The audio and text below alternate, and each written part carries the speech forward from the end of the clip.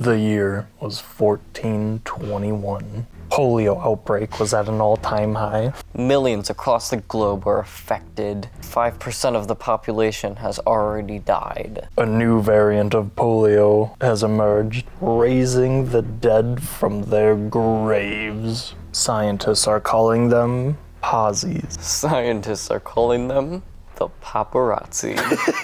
When will they go away? When will they leave these people alone? Please. But these posies aren't attracted to brains. They're after people's Bitcoin. Bitcoin. No! I have no more Bitcoin for you. They're gonna steal all the NFTs. No, not that gorilla. Not that other gorilla too. Not these two gorillas that look strangely identical. This is the worst. How could the posies do this to us in our time of need? Bitcoin. It is the year 1432. The posse population has grown and surpassed that of what is living left on the earth. The posse army grows stronger with every NFT they obtain. About 75% of the population is now posies. Polio zombies obsessed with buying NFTs and stealing people's Bitcoin. The horror. You can imagine the chaos in the street. My NFT, no! People's souls are getting sucked away. No! My Bitcoin's connected to my soul! There was one group on the west coast of Chile that is the only survivors left. Can they win?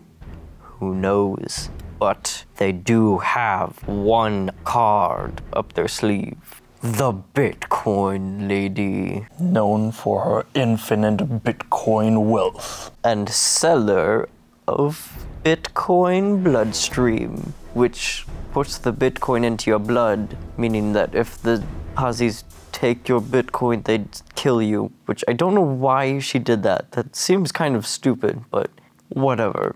This means that she has probably way too much blood in her bloodstream, as she has infinite Bitcoin. She is funding a research center to cure the Posies virus so that she can start selling Bitcoin to the regular people and into the bloodstream. Alas, one of the security guards screeches out, "Hark! I do declare there is an intruder on our property." Obama flies down from a helicopter, parting the trees as he walks. Change.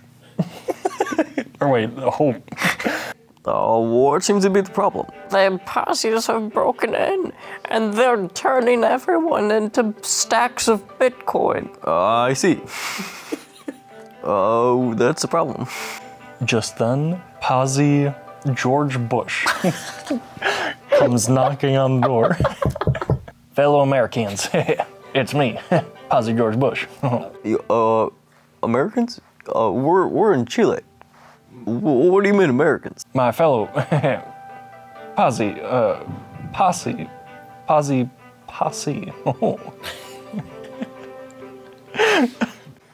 was a good one. Nice joke. We've come here to relieve you of your Bitcoins. We can't let that happen. You'll kill us. I think that's the point. That's a shame. But I have infinite Bitcoin. I'll be in a constant state of pain and paralysis. Sounds like we should start with you. I won't let you get through to her. You have to go through me. All right, we'll do this a diplomatic way. Let's put it to the vote. Listeners, you at home can cast your vote.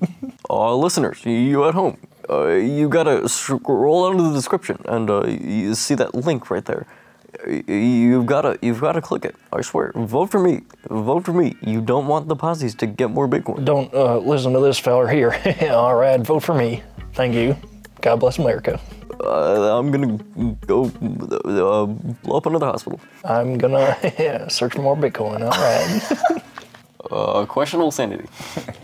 Questionable sanity. All right. You can tell because of the nonsense that we talk about that we have questionable sanity. Yeah, this would be a podcast about being sane, but we don't know if we got that. And that's why it's questionable. Hey, questionable saying. And click the link in the description to make sure that you vote for me. Vote for me. Vote for me. Hey. You better be voting for me now. Vote for Obama. Don't listen to that lady. I ain't need none of that nonsense here. Okay, bye now. Have a good one.